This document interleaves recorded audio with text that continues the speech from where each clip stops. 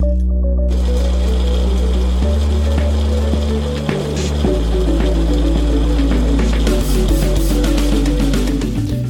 listening to The Coffee Podcast, where our focus is people and our language is coffee.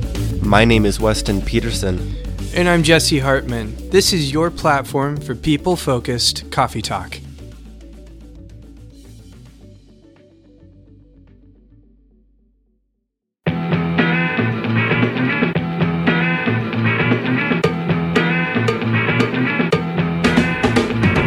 And welcome back to another episode of The Coffee Podcast, where today we're going to be talking coffee technicians. You may have seen them, you may have heard of them, but do you know what they do and can you do what they do? We're about to tune in with Jesse, who just got out of an awesome La Marzocco coffee technician course held in beautiful Seattle, Washington, where we're going to figure out how you can become the next La Marzocco coffee technician. So I guess where do I start? When'd you get into Seattle? When'd you fly in? I got in. I don't know. I'm so messed up with my days. Jeez. I got in on Wednesday. No, I got in on Monday. I don't know what I'm saying. I got in on Monday. You flew into Seattle on Monday? Yeah, I flew into Seattle on Monday. I was staying in the Ballard area, so if you're familiar with Seattle. I was there for some La Marzocco tech training for the company I work for. So the training was with some really awesome people who work for La Marzocco. Randy and Mike are the guys that headed that up. I learned a lot about espresso machine maintenance, and really the main thing I took away as far as the podcast goes for this is the fact that a lot of coffee techs are either not respected or they're taken for granted, and that's an entire part of the coffee chain, honestly. What's that? The espresso machine technician? Yeah, well, coffee technicians in general. Yeah. I'm working with, I was being trained by guys who were around when Starbucks was, in baby status.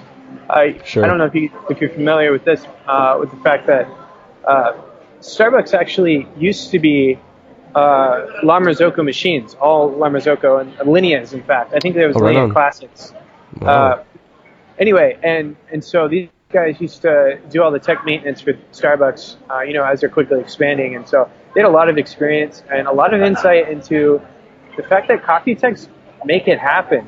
Sure. These are machines under high pressure, not just hydraulic pressure, but 220 volts can kill a person. Yeah. So you got to be careful working on that for sure. Yeah, these are beautifully made machines too. I'm not just saying that. We have mechanical pieces that are interacting with electrical pieces. There's, I can't even begin to tell you how simple yet complex and beautiful espresso machines are. And that's not even talking about the history of espresso machines. Well, tell us one thing, Jesse. So I know you. I don't know how long was your training for starters. Are you still taking classes, or is that over with? It was I don't know. It was 9 to 4, pushing maybe 4:35. For 3 days. Okay. Wow. Yeah. And I think the plan is, and Randy can correct me on this if he listens to this, but I think the plan is to do this every week now. There are a lot of people who are starting to step up to the technician role because there's a void. There's nobody doing this. Totally. Yeah, I remember when I used to work in a cafe and something would go boom or bust in the espresso machine. It would be down, dude. It would be down for a few hours, and what do? You still drip like that. It's sad. So yeah, I think for sure the coffee technician in general is a super important role for one, and also kind of far and few. You'll rarely find a coffee technician working at a coffee shop, like shift to shift basis, right? Right. Like those are kind of more on-call type situations where it's like, oh, my machine's busted, I need someone down here ASAP with a new part and all that. Yeah.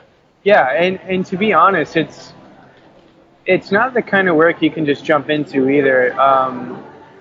A lot of the fixing of this equipment, you have to be really patient, and there's a finesse to it too. You can't just go in there and unplug something. Really, you can't just go in there while the machine's on and touch anything even. You have to know what you're touching.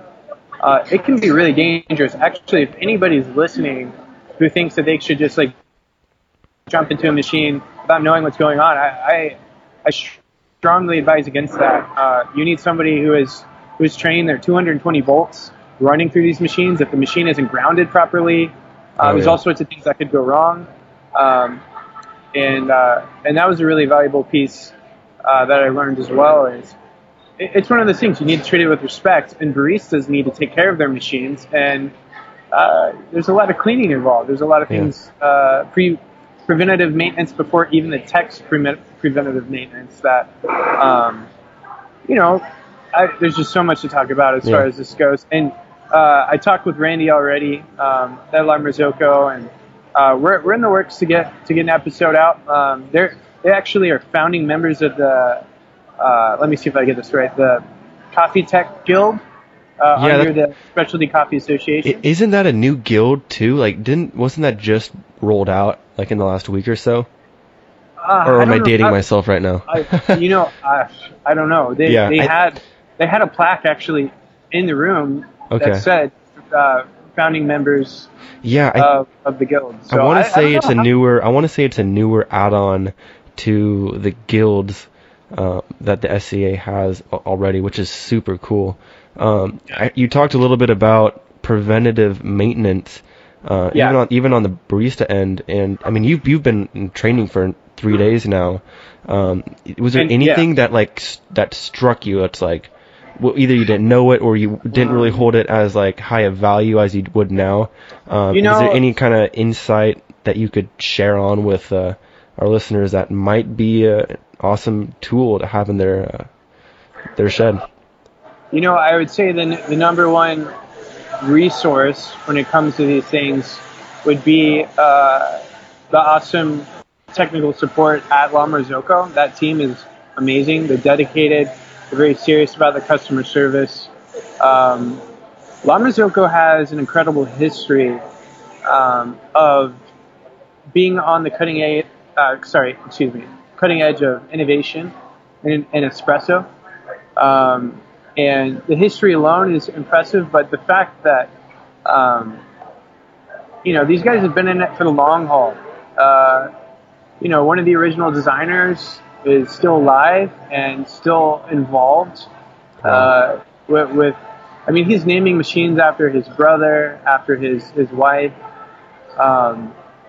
there's this incredible story behind all that. I would say for the barista, I think it's valuable if you're behind a La Marzocco machine to learn that history. Today, you are a part, as a barista, anybody behind an espresso machine, you are a part of that innovation, I believe. You're an extension of that innovation. The way that you apply recipes and the way that you apply your passion to an espresso machine is a part of that story and ultimately a part of this change. Espresso, and we saw it we've seen it in the coffee trends released by the NCA. Like, espresso beverages are the number one still. I hope I'm not. You know what? I need to go back on that. I'm not totally sure. I was pretty sure it was. Now I'm saying that. I'm like, I don't remember. There's been too much information in my head lately. Yeah. Espresso machines it's just a beautiful marriage of design and science. And again, like I said, those mechanical and electrical parts. And I'm tired, so if I'm circling. Yeah, I mean, dude, so like, as far as the history goes, could you tell us a little bit about what you learned as far as La Marzocco's history? Did they dive into that at all on the technical side of things, or? I'm not a historian. I can give you. I can give you some recall on some of the history. I think one of the most interesting pieces of the history is, I believe it was World War II that a lot of manufacturers of anything metal had to shut down. And start producing for the war, or? Yeah, start producing I think it was either producing for the war or bullets or, metal. Sure. They needed the metal. Metal was Totally. precious. And, espresso machines are made of all sorts of kinds of metal. And so Germany after the war was so crushed as a country, as a nation, that the laws behind patenting were basically thrown in the air and said, we can't deal with patents because we need to get this economy rolling again. So what basically happened is the ideas of espresso machines, the patents behind them, were free game. Wow. And so this kind of pushed the envelope of what was going on and contributed to. Anyway, that part was pretty interesting. I wish I had a historian to actually tell the story. I will find somebody to tell that story. So dropping the patents pretty much allowed like free reign of resources and schematics to kind of drive sort of competition between manufacturers and really bring an incredible design and machine onto the market. It's something that we have the privilege of being able to use today. Yeah, and you know what? Something else I'll have to say is I don't know what I was going to say. The innovation that there is in coffee is phenomenal, but I do have to state that the early versions of these espresso machines are so advanced. I mean, well, very simple, but in one way they've changed so much, and in another they really haven't. Like portafilters, based on the pictures and photographs I saw, portafilters look the same as they did, way back at the beginning of espresso machines. It's kind of crazy. There hasn't been much change to the design of portafilters, and the general concept is the same. With a lot more pieces and controls, but sure. you got hot water boiling or close to boil. They actually wouldn't even boil their water. They understood that then as well. Yeah. They get it hot enough so that it force itself up out of the portafilter, and you had yourself an espresso. Maybe it was a low bar, like 3 bar pressure, but you had an espresso. Again, I would much rather somebody else tell the history, but there is you can tell I'm fired up. Yeah, right? that's an incredible side to the espresso machine that I think is often either overlooked or just not thought of all the time. Even going as far back as World War I believe is what you said. Cool. So as far as, I think we rabbit holed a little bit there. Is that what it's, rabbit hole, rabbit trail? I don't know. You chase a rabbit, you go down a hole. I don't know. Then you're in Wonderland or something. I don't know. We were talking a little bit about maintenance, I think, and I beg the question: is there any sort of preventative maintenance that should be stressed more on the cafe side, or? Yes. Okay. Yeah. I'm gonna kind of say the obvious. If I remember correctly, in the manuals when you buy an espresso machine, this goes for any equipment that you have in your cafe. It's easy to overlook those manuals and be like, whatever, but you should not do that. An example would be, or a reason would be, these machines are supposed to last you 20 years. And when you're in coffee, purchasing an espresso machine is a major investment. If you want that investment to last, or even if you're a barista and you didn't financially contribute to that machine, part of the lifelong journey of that machine involves the barista or anybody else doing that regular day maintenance. Back flushing those group heads is extremely important. And even things like running a rinse, like a short little rinse after you pull a shot, Yeah. The better job you do of cleaning your machine as a barista, it not only makes the job easier for the technician, but it reduces problems in the long run. And it costs your shop less money, and it's safer too. I don't know. I could go on about different things, but like I said, we're hopefully going to have Randy on here and potentially Mike to talk in a little more detail about those things. Yeah, that would be super exciting to have them on the show. Jesse, I want to, I know you're busy off in Seattle. Now that you've gone through the 3 days of training, are you technically, or clinically, I should say, a coffee technician as of right now? Or is that something that if you had interest in, you would have to pursue through the SCA and go through a couple different more pipelines?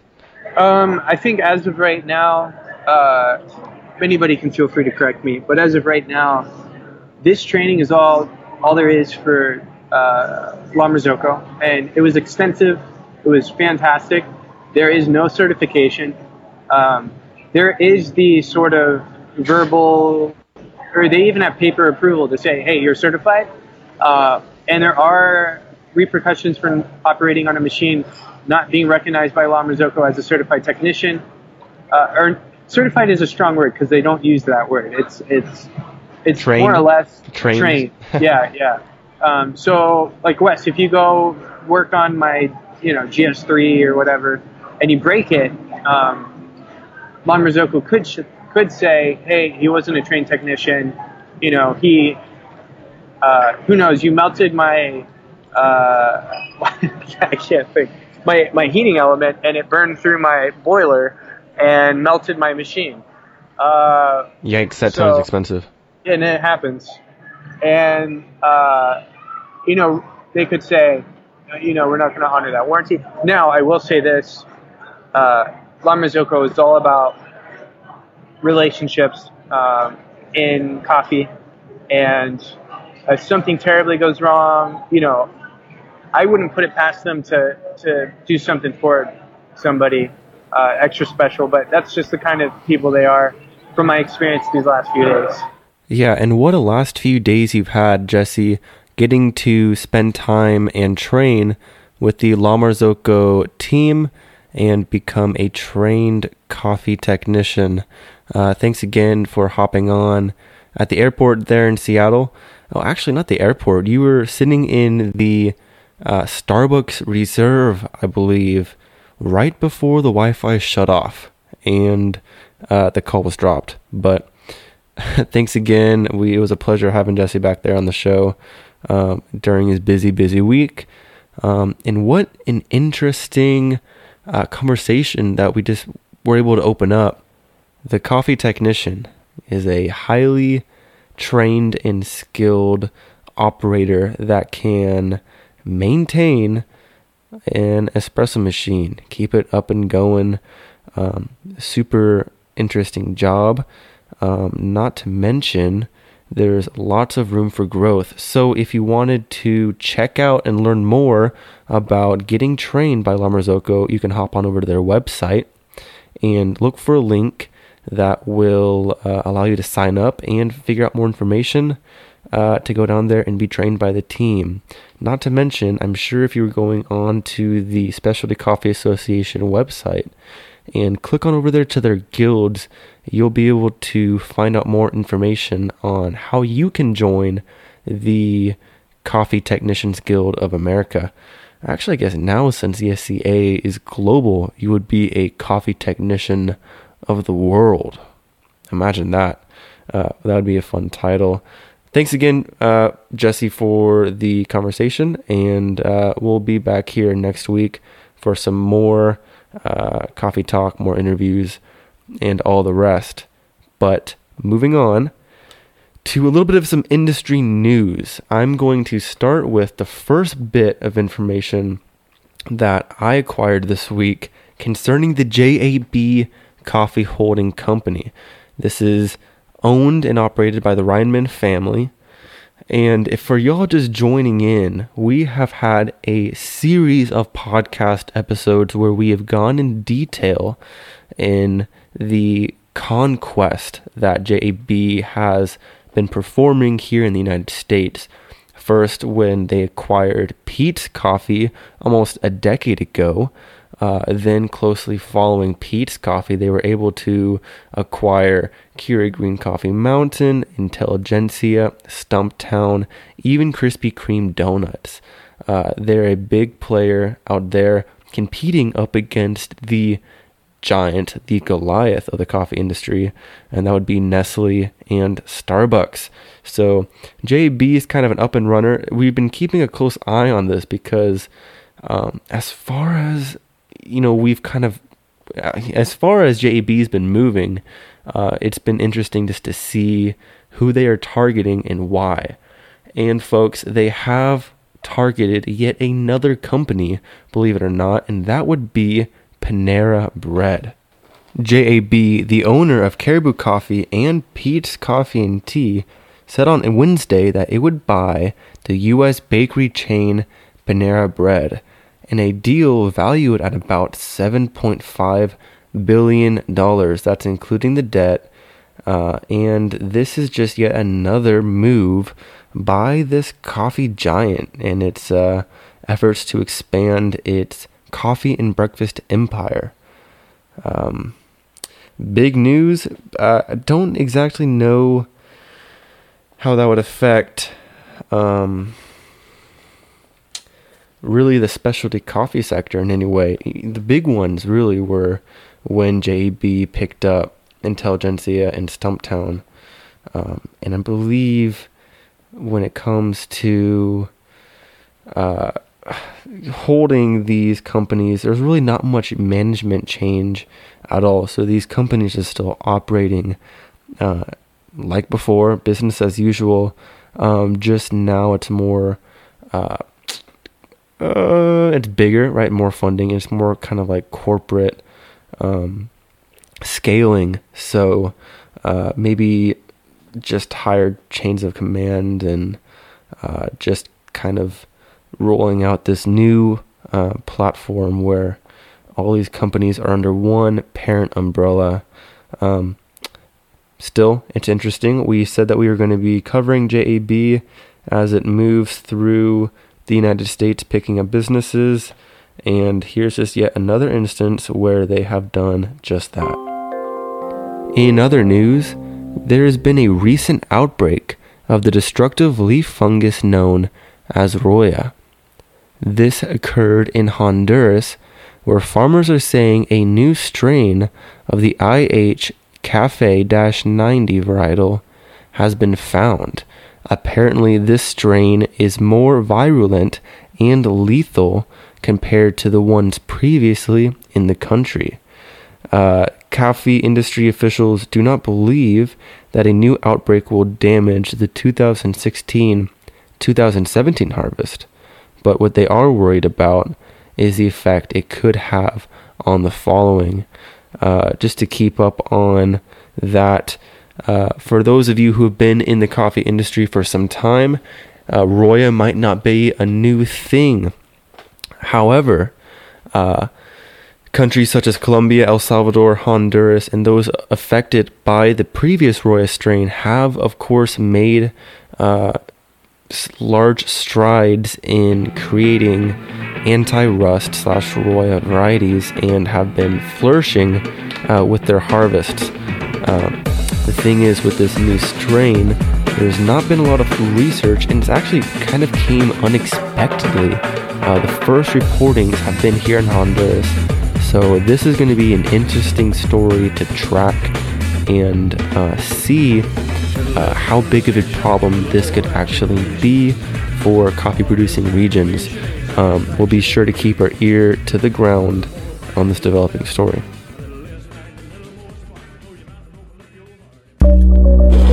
You're listening to The Coffee Podcast, where our focus is people and our language is coffee. Be sure to hit us up on our website at www.thecoffeepodcast.org and check out our Instagram at The Coffee Podcast, where we try to keep our feed updated with the latest coffee news and a platform for you to reach out to us. Happy brewing.